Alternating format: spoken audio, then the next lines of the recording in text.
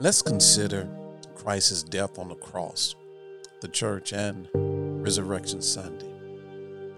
As it pertains to being Christian or even being religious, we all seem to have our own questions and answers, and they differ dramatically. You and I have questions.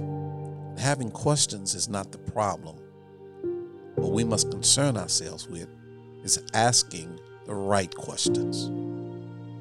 And the right questions about our eternal state start and end with our rightful relationship with Jesus Christ.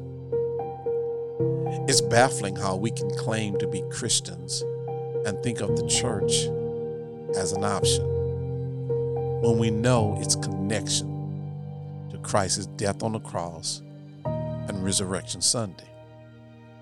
Truth being told, we, us, all of mankind has corrupted the church. But likewise, we have corrupted every good thing that God has created. And we don't let that stop us from enjoying things still. We all still enjoy living on planet Earth, although it's been corrupted since mankind sinned in the garden.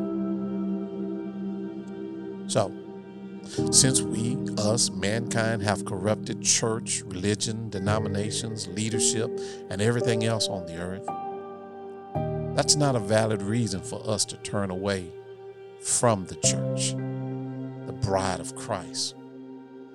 We can't feel ill toward the church, which is Jesus' eternal bride, and think that our relationship with Jesus will not be problematic. According to Ephesians 5, when a husband loves his wife as Christ loves the church, you can't love him and hate his wife and think that your relationship with him is not going to be problematic. So since the church, the universal and local body of Christ, his bride, is the only thing on earth that Christ and God will not destroy, then this Resurrection Sunday, find a good one amongst the bad ones, churches that is. Find a good church that exalts Christ, exalts his word, and is making disciples. Find a good church that exalts his death, his burial, resurrection, his ascension, his return, and his soon millennial rule. Have a blessed Resurrection Sunday.